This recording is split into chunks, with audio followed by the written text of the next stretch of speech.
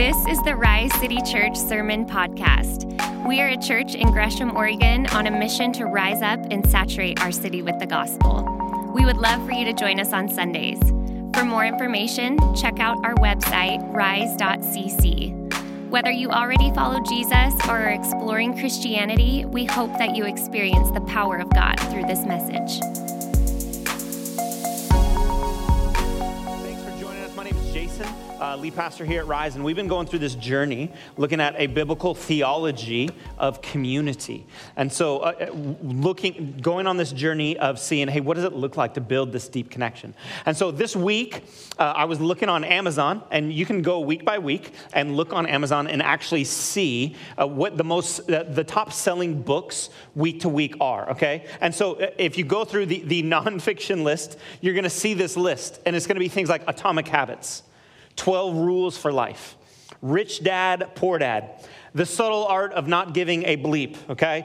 It Can't Hurt Me by David Goggins, The Extraordinary Life of an Ordinary Man. Now, if you go to the fiction section, it's just like 25 books by Colleen Hoover. But on the nonfiction, they're all driving towards this idea of what does it look like for us to be better? How can we grow? Why is this what we're longing for? Why is this what people are reading and going after? It's because we want to live lives of meaning and consequence. Am I right? Like we feel this internal tug. Like we don't want to be lazy, lonely losers. We want to be fun, friendly, faithful, and fit, all right? So we have this draw. And here's the thing. Here's what I want to say. I actually feel like this is a good longing, that we would long to live lives of actual consequence. Because the scriptures, they tell us we are created in God's image, and therefore we are created to be deeply known and deeply loved. The word reveals that we are his workmanship. And so we are created to live lives of purpose and goodness. And you and me, we long to be men and women of deep faith, not rattled by the wavering world around us. And so this is why we read such books. This is why today, this is what people they're aching. How can I just not be stuck? How can I not live a meaningless life? It's a holy longing to find our true selves. But here's what I want you to know. I think we're looking for the answers in all the wrong places. Yes, this ache within us, I think it is God-given and is good. But we don't need to read more books. We need to read a book that actually reads us. We need to spend time in God's word because it gives us clarity around who we are and what we're called to be. And so as we've been painting this biblical theology community, here's where we've gone so far. First, we are created for community. We are created to have this deep longing inside of us to be connected, to be deeply known and deeply loved. Second, relationships, they don't happen by accident. They are purposefully built. We have to be intentional and intentionally engage with and pursue relationships with other people. And then last week, we looked at this idea of the whole point of Christian community. It's to form us into the likeness of Jesus. And so if the point of finding our people is so that we could be known, loved, and formed into the likeness of Jesus, how do we build these kind of friendships? How do we build these kind of relationships? And so that's what we're going to look at today. So I want you to grab a Bible and turn to Hebrews chapter 10. And we're going to look at this letter that is written by an unknown author to a group of Jewish Christians. Now, think about this for a second. The people it was written to, a group of Jewish Christians. First of all, here's what we know of that day and age. The Hebrew people, the Jews, they were some of the most persecuted, disconnected, suffering, isolated people group on the planet. But he's writing it to Jewish Christians because the Christians, the ones who said, no, Jesus is the Messiah, even amongst their own people, they were disconnected. Even amongst their own people, they were unknown. And so he's writing this letter. This author is writing this letter to help them hold fast to their faith in the midst of all this persecution that they're facing. And so what's happened is they've started to compromise in their lifestyle, and some are disconnecting from the community. Here's why I love the scriptures, is because when we look around at the world today, you feel it. If you are a follower of Jesus, there's a disconnect in a way that you've maybe never experienced before. And this letter this call, I think it speaks to us just as strongly today as it was to early Christians about 2,000 years ago and what they were facing. And so the broader context of Hebrews chapter 10 is the author has just got done explaining how the sacrifice that Christ has made has paid the price once and for all. And because of what Jesus has done, there should be some massive implications, okay? So Hebrews 10, we're going to start in verse 19.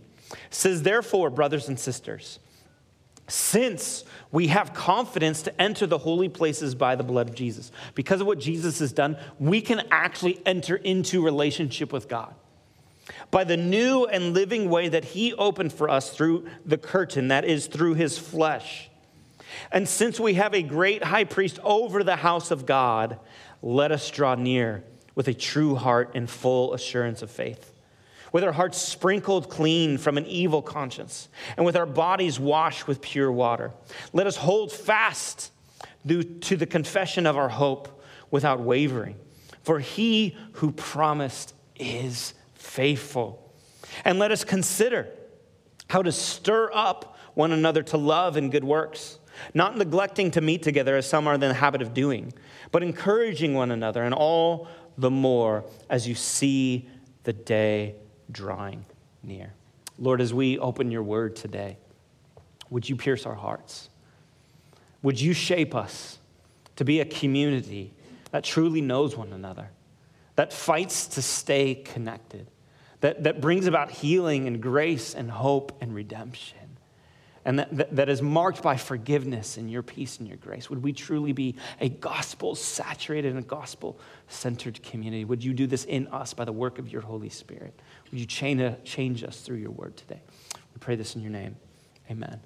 So as the author is kind of breaking this down, essentially what they're saying is they're explaining the theology of how Christ died for us and how that changes everything. And he says, in light of what Jesus has done, let us. And there's these three, how do we respond? Okay, the first one, let us draw near to God.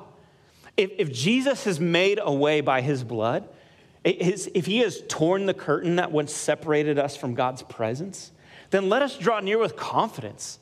Let us say, man, I can actually connect with God. I don't have to get my life together before I can be in God's presence because Jesus has already done that. He's already made a way. Second, let us hold fast to our hope. If Jesus is the one who has purchased our hope by his blood, if he is the one who has restored our relationships, then we can hold on to hope, because hope is not in the wavering world around us. Hope is not in you internally, oh, if you just had enough faith or you're just strong enough. No, our hope is actually found in Jesus, and that's why we can hold fast to our hope, because it's him who sustains it. And thirdly, let us build life-changing community. Like if Jesus paid the price, if Jesus made a way, then the church and the way that we gather and the way that we interact and the way that we speak to each other and listen to each other should look so vastly different than the world around us. And so this is what we're going to zoom in on today as we're doing this kind of theology of community. We're going to look at this third part, building life-changing community, and in light of what Jesus has done. Now, the author here uses this phrase that you'll see there. Let us consider how. And what that means is we actually have to take the time, intentionality, and purpose to build deep community. It's not going to just happen. We should step back and we should say, what kind of church do I want this to be? What kind of community and relationships do I want us to have? And not show up and just like analyze, what are the things I like and don't like about this church? But here's what I need you to know. You are the church, right? And so, listen, the best thing that we can, the scriptures need to be a mirror to us. That we open them and we don't think, oh, Carl needs to read this, right? No, this is for you. Would you consider what kind of community you're building by your sacrifice? What kind of community you're building by your grace? What kind of community you're building by your gossip? Are we a community that actually is holding fast, holding on to the hope that we have in Jesus, that is representing him to one another, because we long for this. We long to find our people. We long to be fully known and fully loved. We long to be formed into something better. That is why we are spending all this money on these Amazon books that are promising us life of meaning and significance, promising us habits that actually shape and change our lives, promising us that we can be the rich dad and not the poor dad, right? We're longing for these things, but we need to understand those are not built through anything but the grace and blood of Christ being worked in and through us in community, being formed and shaped by our brothers and sisters. And so this author here is telling us that we need to be intentionally cultivating the type of community that Jesus bought with his blood, that he paid for. So how do we do it? So I want to give you 4 symbols today that I think give you a framework for understanding and kind of retaining this passage a little bit, okay? Here's the symbols we're going to look at. We're going to look at fire, doors, anvils, and tables, all right? Let's go. Number 1, fires, all right? It says, not neglecting to meet together, as is the habit of some. I don't know about you, I love campfires. Every memory I have around a campfire is amazing. Sometimes I learned here in the Pacific Northwest that if you go camping during certain months, they say no fires. I'm like, well, then don't go camping. Like, what are you going to do? Sit around and just get bit by mosquitoes, right? No, I want to. Why do we love campfires? Because there's something about this central heat that you have to get close to it, that you have to be next to people in order to feel its warmth. And you're around this circle and you're facing each other. It's this point of community. It's this symbol of connection for me. And this is what friendships, they need consistent connection and closeness to keep warm. We can't look at friends and be like, oh, I don't know why we're not as close as we used to be. Or I don't know why I never got close to that person. You know why you never got close to them? Because you don't spend time together. You're not consistent. They invite you to things, but you're like, that feels challenging with my schedule right now. Yeah, it is challenging. But is the relationship worth it to you or not? I know they have small groups, but I just really like my evenings a lot. That feels like a sacrifice to make. Yeah, it is a sacrifice to make. Because you have to put effort into building closeness. And as the church, we need consistency. We need to show up Sunday after Sunday, Wednesday after Wednesday. We need to show up in these events in people's lives to actually grow close and build relationship. Because what's happening is, he says here the phrase, all the more as the day draws near. Now, that phrase, the day, is a reference to the second coming of Christ. It's a reference to the end of the world. Now, I don't know about you, but every once in a while, I'll pull out my phone and I'll do this really dangerous thing. I'll click on the news app, okay? And what happens when I do that, inevitably at some point I come across an article where I just is this the end of the world? Are you kidding? What is happening around us? It just feels like craziness. And what should happen when we feel that is not, man, I need to just pack up all my bags. I need to make sure I have enough supplies, and I need to head to the hills. No, what the author here is saying is, all the more as it feels like the world is falling apart, the church presses into each other. The church continues to gather. The church continues to fight, to be encouraging and embracing one another. See, because the enemy will use anything to isolate you from God's people. He will. There's a word that you're going to hear more and more often. Maybe you've been hearing it, maybe you've been seeing it, but especially among teenagers and young adults, and it's the word deconstruction, okay? And I just want to explain how we as a church should be thinking about this, okay? The word deconstruction, it can mean 2 different things. It's kind of this idea that you're pulling up, deconstructing your faith and saying, is this really authentic and real? And there's actually a healthy form of deconstruction. You know what that is? It's deconstructing cultural Christianity in light of the truth of Scripture. Man, are we actually following the teachings of Jesus? Or are we just doing what our fathers and grandfathers and great-grandfathers before us did? Are we just in this habit? No, we need to actually do. There was a famous deconstruction about 500 years ago. In fact, tomorrow, I think, is the celebration of it, where a guy named Martin Luther had some deconstruction thoughts on the church. It's known as the Reformation. And he had about 97 different ideas, okay, of what was wrong, what was broken within the Catholic Church.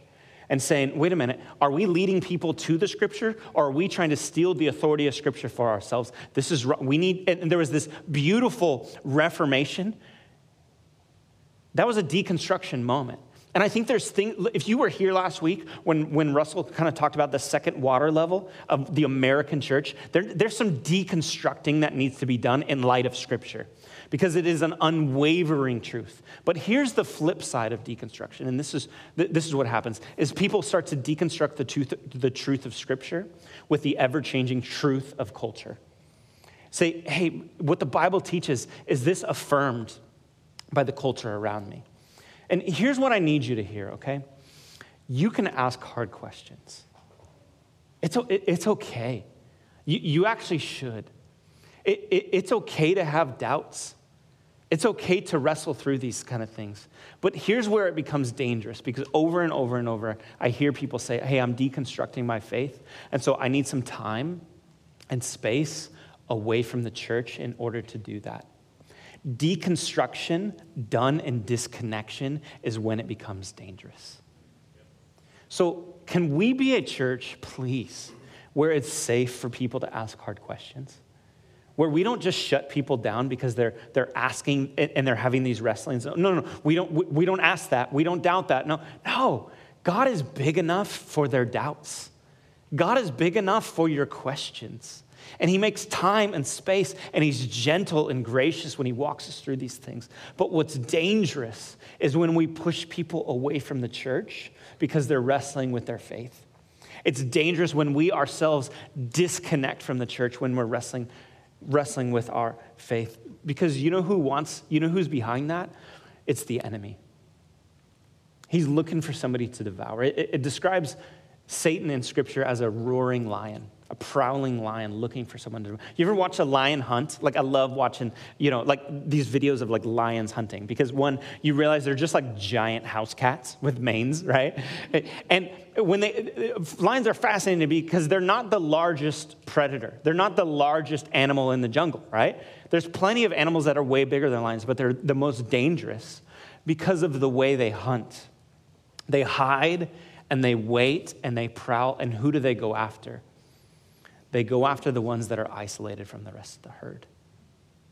You think it's any different with you and your faith? You know who the enemy is going to go after? You know who he's going to devour? It's those who have disconnected from the church. And it may be deconstruction. It may be because of disappointment. Man, this church just isn't what I hoped it would be. There was something said on Sunday, or I had a rough interaction, at a small group, or, I never got emailed back when he said he would email me back. You're going to be disappointed. But if it leads us to disconnection, that's when it's dangerous. Or even distraction. The enemy will use anything to pull us away. It starts out as just like, like Bobby's going to do soccer on Saturdays. It's going to be wonderful. And then the schedule comes out and you realize it's Saturdays and Sundays. And you're like, that's not that big of a deal. Like, we'll just, we'll miss a couple months of church. It's not really a problem. But what's happened in that time is you become disconnected and isolated from the family of God that he's called you to be a part of. There's this amazing book written by C.S. Lewis called Screwtape Letters. And it's essentially, it's an older demon teaching and counseling a younger demon. How do you lead people away from faith? And this is what the older demon says to the younger demon. Do remember, the only thing that matters is the extent to which you separate the man from the enemy, in this context being God. It does not matter how small the sins are, provided that their cumulative effect is to edge the man away from the light and into the nothing. Murder is no better than cards if cards will do the trick. Indeed, the safest road to hell is the gradual one, the gentle slope, soft underfoot, without sudden turnings, without milestones, without signposts. This is the strategy. He will use anything to disconnect us and separate us from Christ and his body. And so how do we keep our faith burning, hot, as we face persecution, as we feel this isolation, as we feel pulled away, all the more as the day draws near, we fight to stay deeply connected to the people of Jesus. You know, I'm just fascinated with even how like a campfire works. It's incredible to me if you can take this log that is fully engulfed and inflamed. It's burning hot. And if you take that one log and you remove it from the rest of the fire and you place it off to the side, what happens within minutes? That fire burns out and it grows cold. The only way for that log to be sustained is for it to burn next to others. It needs the heat and it needs the fire put off by the other logs. This is what you need in your faith. Like, we need each other. We need to be encouraged by one another. Listen, our church needs you. You may be feeling this like, man, I don't know if this is my place. Or like, I don't know if church is for me. God is going to do something in you, and he's going to stir about your faith in a way that the rest of us need the heat from what God is doing in your life. And you, in order to sustain, you need the heat from other people's faith. This is how faith works. This is why he gave us community, that we would not quit gathering together as some people are in the habit of doing. And we've seen that, have we not, over the last couple of years? And think about how many people have gotten disconnected. People you used to like do church with, be in small group with, sit side by side. And they all have really good reasons why they're disconnected. But they've become isolated. And in time, 9 times out of 10, the enemy is going to come after them and swallow them up and pull them away. And so when you feel cold in your faith, press in. When you feel lonely and disconnected, press in. We need each other. We need to keep coming back and keep showing up. And when we draw near to those around us, we actually have to let people into every part of our soul. Because we're in this habit of building walls, but we need to actually open doors. See, the symbol of open door, the goal of it, is that we would actually be fully known and fully loved. The barrier is that we feel this pain and this shame, or this lack of vulnerability. And the quickest way to never allow community to shape you is just to never open up in the first place. C.S. Lewis, again, in one of his books, he describes it like this. He says, love anything and your heart will be wrung and possibly broken. Loving something or someone is such a vulnerable state. If you want to make sure of keeping it intact, you must give it to no one. Not even an animal. Wrap it carefully round with hobbies and little luxuries. Avoid all entanglements. Lock it up safe in the casket or coffin of your selfishness. But in that casket, safe, dark, motionless, airless, it will change. It will not be broken. It will become unbreakable, impenetrable, irredeemable. To love is to be vulnerable. It's a hard thing to let people into these places in our hearts and our lives. But in order to actually experience healing, to actually experience redemption, to actually experience hope, we need to let people into those broken places. Now, there's a reason that we don't let people in. It's because of some of the things that we've experienced. In particular, 2 of the things are shame and pain. Those make us build walls and refuse to let people in. First, this idea of shame. It's incredibly fascinating to me. They did a study on shame, and they were trying to ask, when do people start to feel shame, right? Do you feel it as a teenager, or is it not until adulthood? And as they studied, they realized that we as human beings, we begin feeling shame between 15 and 18 months of age. At like a year old is when we, so some of us, we experience and feel the feelings of shame before we even have words to identify it. And for some of us, that just carries on. I want you to see this clip of my son. He was about a year old, and it was Christmas time, and we told him, we have presents around the tree. Wait until Christmas, and then you can open them. And he's constantly like grabbing, no, Dax, put it away. And so I walked into the living room, and I couldn't see him anywhere. And so that was a time of his development where if I couldn't find my son, I would always pull up my phone because he was doing something naughty, and I always wanted to capture it. So this is a moment with my son when he was about a year old. So I'm kind of walking through the living room, and you can see, like, okay, he's nowhere to be found. I can't find him. There's the presents at the tree, and if you go in this back little corner, there he is. What are you doing? What are you doing? Are you supposed to open that? No. Dex, are you allowed to open that? No. What do you need to do? I need this. No, you need to go put it back under the tree.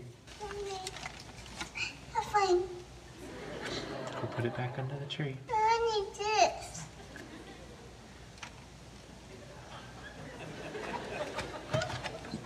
My fine.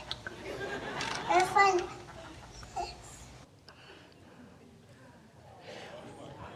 Okay, that's cute, right? 1 year old. And he knows. His internal shame drives him to go hide. Now, like, that's cute with a USB charger. But it becomes this way of life for many of us. There are some of us that we're still hiding because we have not allowed the grace and the blood of Jesus to wash us clean. We have not allowed ourselves to know, like, hey, no, Jesus he took our sin and he took our shame. And so we are still hiding and we are disconnecting. It is this tool of the enemy to get us to turn inward and say, no, if people really knew what you've done, they wouldn't accept you. They wouldn't love you. And the author is arguing right here. No, because of the blood of Jesus, we can build a community that actually brings about hope in people's lives. And over time, we've built this tendency to hide, and it erodes our trust in God, and it fractures our relationships with other people. Secondly, is this idea of pain. A lot of us, we build walls because we've been hurt. You know, if any of you who have experienced or studied trauma, and that could be in two different ones. One, it could be trauma that is things that have happened to us, whether it be abuse or betrayal or abandonment, or it can come in the form because we didn't experience something. We didn't experience connection. We didn't experience love, belonging, acceptance in our upbringing. That is also a trauma experience. What happens is this undealt with trauma, it actually is stored in our bodies and we carry it around with us, and it affects even the way that we breathe. It prevents us from being able to make eye contact with other human beings because we're so leery and we're so guarded. It affects the way we posture ourselves and our habitual emotional responses. And because most trauma happens in relationship, something we experience in a relationship, it's actually revealed in future relationships. So things that happened to us when we were little kids, in our teenage years, even some of our most formative years, it doesn't actually start to make its way out until we're until we get married or we have a roommate or we have this, and it starts to pull itself out. Author Jodi Picoult, she puts it like this. She says, let me tell you this, if you meet a loner, no matter what they tell you, it's not because they enjoy solitude. It's because they've tried to blend into the world before, and people continue to disappoint them.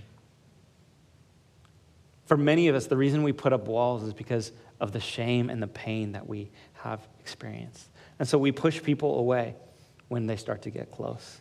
Or we have these assumptions that everyone has this negative intention. Or we unconsciously sabotage the relationships that we're in. But here's what's incredible about trauma. One of the biggest determining factors of how it impacts us long term is the level of care and support that we had around us from other people in those moments. And I think what I want to argue here is the church needs to be a safe place to deal with the pain of their past and the wounds of their present. Need to actually be able to open up. Because what we need when we've experienced shame, what we need when we've experienced pain and trauma is, in order for us to heal, is we need healthy, loving, Jesus embodying followers of Jesus to come alongside us and to listen to us, to stick by us when it's hard, and to love us no matter what. The author here of Hebrews says, let's think about how we can stir up one another to love and good works, and then ends it with encouraging one another all the more as the day is drawing near. That word encouraging is the word parakaleo. And what I love about the Greek language is it's very simple in some ways. It's usually two words put together to create a new meaning. And the word parakaleo is the word para and kaleo, okay? So para, what the word para means is to stand by. I'm going to stand by you. Para. I'm going to stand by someone. And kaleo is a phrase that means name or calling, but usually it's used as an action word to call out someone's name. What this author is saying is, as the pain and the trauma and the disconnection and the persecution increases, and people are wounded and hurting, you know what we need to do? All the more as the day draws near, we need to stand by and remind them who they are in Christ. Remind them they are not what's happened to them. They are not the wound that they experienced. They are not the shame of their failures. They are bought by the blood of Christ. Now you are given a new identity. You are chosen. You are loved. It's like a little kid that you walk in their room and they're having a nightmare. And what do you say? You say, hey, Daddy's here. And you hold their hand. You let them know, I'm right here. Nova, it's me. You come close and you come around. This is the call of the church. See, this is what Jesus has done. Jesus is the one who's made a way for us to be this kind of community. This is why in verse 19 it says, since we have confidence to enter the holy places by his blood, by the blood of Jesus, we can be a people who continue to gather together and parakaleo one another. We can actually stand by each other. It's not my strength. It's not my grace. It's the grace of Jesus healing me and allowing me to be a presence for you. It's the grace of Jesus offering grace for you to be in this presence. And so here's the thing. When people come to you and they bring these precious things, these wounds, man, would you handle them with care? Would you not just try to fix it right away? Would you not just shut them down? Please do not gossip about that. No, this is a precious part of their soul that they're risking something to open up to you. Handle it with the utmost care.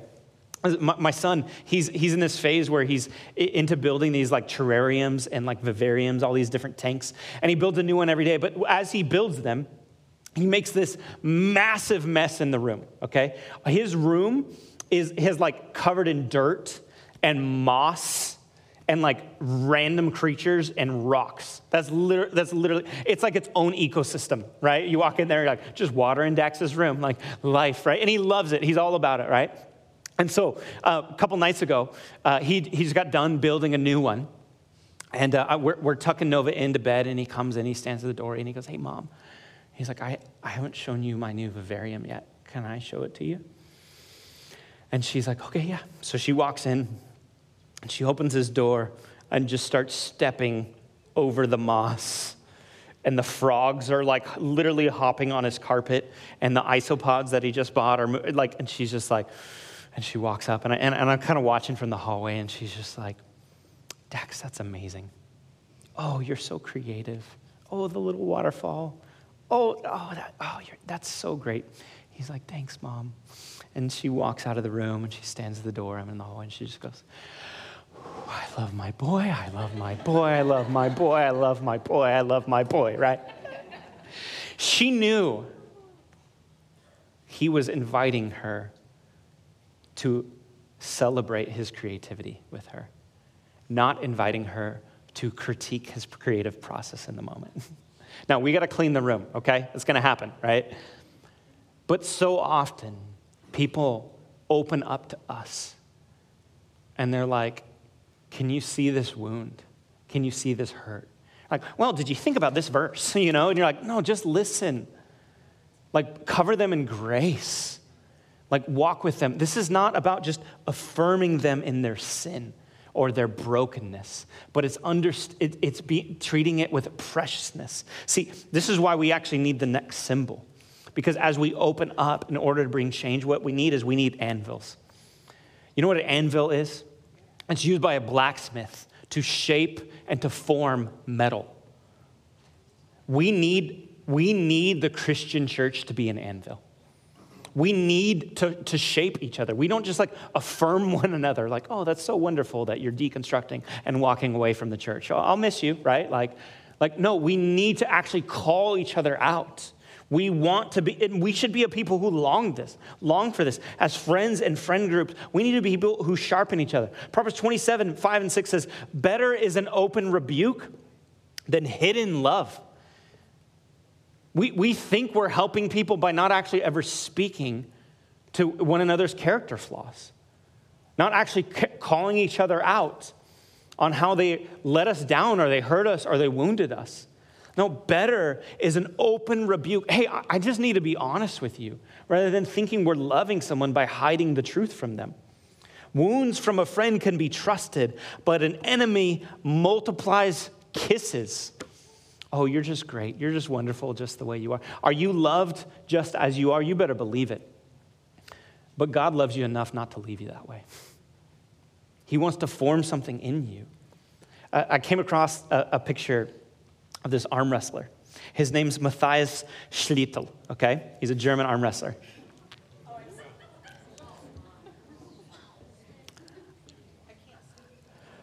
The dude is yoked in do you think he's right-handed or left, right? Okay. So he rolls up to an arm wrestling competition. He's actually a world champion arm wrestler. And he's like, I'm pretty incredible, aren't I? But any other area of his life, I'm sure that feels like a massive inconvenience, right? Try buying a tailored suit, right? You know, right? I feel like so many of us, we're walking around like, look at my theology. Isn't it incredible? Now, my marriage is a mess, and I'm incredibly rude to the barista, but look at my theology. Isn't it so good? Or, oh, look at my prayer life. Man, I'm such a prayer warrior, but I have no joy in my life. See, discipline, it begins in the places we are not yet like Christ.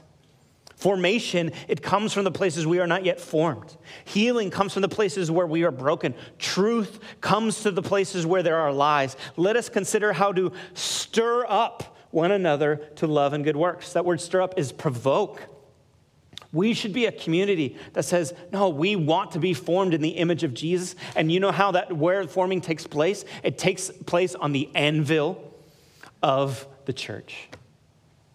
That we could actually, man, I want that for my life. I don't want people seeing all my blind spots in the areas I fall short and being like, whatever, that's fine. He's good on the stage, so that's okay. No, we want to be well-rounded. We want to be holistic. And once we start longing for that, this iron anvil of community, we'll stop seeing it as punishment, but as a means of progress that we desperately need. We'll quit hiding and hedging and guarding. We'll stop recoiling when questions are asked. We'll actually open up and long for this. Listen, if we actually love people, we will say hard truths in a loving way. This is what friends do for one another. Iron has to sharpen iron. And it's painful, and there's sparks, but we have to be able to have these kind of relationships reciprocal, where there's trust, and there's love, and there's grace, and we're built upon the foundation of the blood of the cross. So we're not positioning ourselves as better than others. But in response to God's grace, we're willing to be a community that speaks hard truths. Listen to some of the language of what Christian relationships and friendships should look like. Encouraging one another, building each other up, bearing one another's burdens, comfort one another, exhort one another every day, confess your sins to one another, forgive one another. We need a culture of honest confession in safe environments. People who will remind us of the blood of the cross, remind us of God's love, but remind us of the call to live a righteous life. Remind us that God is not done with us, and he's still moving in us and working in us. And so let's be the kind of people. Let's be the kind of friends that are willing to speak these hard truths to each other's blind spots. It is not loving to hold your tongue when somebody's life is spiraling out of control. It's passive, it's fearful, and it's weak. It's the kisses of an enemy. But a loving friend is willing to risk the relationship in order to speak hard truths in a loving way. And here's the thing. This will not always go perfectly. And there will be plenty of times where this is going to result in conflict. Even when we're not trying to say hard things, we're going to constantly have conflict in our relationship. And this is why we need the last symbol. And that's why we need tables. And what I mean by table is a gathering space where we sit through sustained commitment in the midst of conflict. Because our friend, we're human beings. You are not yet sanctified. And if you think you're fully sanctified, you're probably the most unbearable person to be around. And so we're going to have conflict in our relationships, but you get to decide whether that conflict results in closeness or quitting. And the mark of the Christian community, the difference between gospel friendships and worldly friendships, is the way we respond when we wound each other and we let each other down. That Jesus made a way that Christians can come back to the table and can work through and have our relationships marked by hope and healing. About a week ago, Jesse and I, my wife, we just had this day. It was just a miss all across the board. And you could just feel, kind of just frustration. And, you try to work through it, and, but it's just there. It's just underlying. And we got to the evening, and we're making dinner, and we're just standing there in the kitchen, and it just is like building. And all of a sudden, she says something that I just get defensive, and I just explode. I just have this moment of raw, completely unsanctified, pre-Christian Jason. And I'm mad and I'm heated and we're in this argument and I just want to cool off, and I just walk into the living room where my kids are at. And my son, he's like watching videos about how to build terrariums, and he's just like wide-eyed, like, I'm not looking up. But my daughter, she's 7, and she believes it's her role in our family to be my coach. Not Jesse's, my coach when we're in an argument. And so I go sit on the couch, and she tries to do it in a subtle way. She's like, Dad. She's like, you need to be careful. And I'm like, and she's like, Dad, you need to go apologize right now. And I'm like, did you see what she said? I have to defend myself to my 7-year-old, right? And so I'm sitting there, and I look up, and she's like, Dad, seriously, be careful. And Jessie, she starts doing the teapot. You know what I'm talking about? Where you're standing there, and you're thinking about what just happened, and the water just starts to boil. And she just explodes, right? And so we're in this full-blown argument, and I'm like, okay, this is not the right environment. So we go and we sit on our bed. And I'm in the bed, and Jessie's sitting next to me. And both of us are at level 10. I know you guys have just imagine with me what it's like to be in this moment, okay, right? We're just at a 10. We're just heated, we're wounded, we're upset. It's always over the dumbest thing, and we're just both just mad, right? And here's what I love about my marriage to Jessie. Is at some point in the midst of these arguments, the Holy Spirit grabs one of us and says, do you care more about winning, or do you care more about your marriage? And one of us inevitably will do this bizarre, crazy thing, and we'll listen to the other person. And we'll have this empathy moment, and we just look at each other and just say, yeah, that would feel pretty hurtful if that happened to me. I'm sorry I did that. And it just starts to melt the tension away. And we get done, we work through this argument, And we go and get our kids. And I bring my son Dax in, and I'm like, Dax, I'm really sorry for what I said and how I acted. I've apologized to your mom, but I need you to forgive me too. And he's just like, okay, yeah, can we talk about something else, right? And then I bring Nova in, I sit her down, and I just say, Nova, I'm really sorry for how you just had to see your dad act. And I've apologized to your mom, but I want to apologize to you too. And she looks at me and she goes, good, I told you to apologize. I'm glad you listened to me. And I'm like, yes, Nova. You are both wise and benevolent. Now go back to your Barbies. And we go in the kitchen and we dish up our dinner. And we sit at the table. And in those moments, I think to myself, I'm so glad to be a part of a family that doesn't quit each other. Look, I am not naive. I don't think, wow, I'm so glad that was the last conflict we'll ever have. But here's what I know. Because of the blood of Jesus, we can humbly confess and we can graciously forgive. This is what Jesus modeled for us.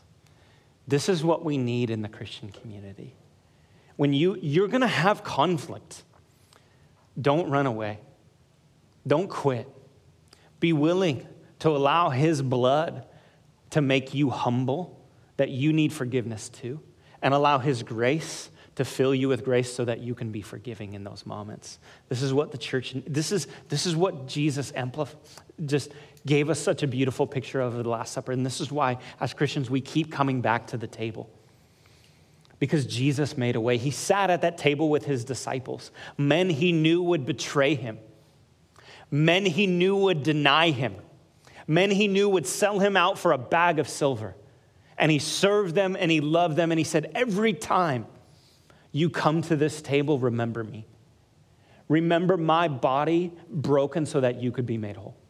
Remember my blood poured out to cover the sins that you've done and that you're going to do. And this is why, as the church, we can forgive and we can heal and we can open our hearts and we can reconcile because his broken body and his poured out blood. This is the type of church we need to be. Lord, would you build this in us? Would we be a people that don't quit each other? Would we be a people who fight for reconciliation? Would you give us the courage and the boldness to open the doors of our heart and let people in? And Lord, when people do, would we handle those wounds and that pain and that shame preciously? Lord, would we love people just as they are, but love them enough not to leave them that way? Would we accept one another, but would you use us to form each other more and more and more into your image and into your likeness? And as we do, would this church just feel so compelling to an outside world that is just lost and broken and in need of your healing? Would this be the kind of community that people long to say, man, those are my people? I pray all this by your precious name, amen.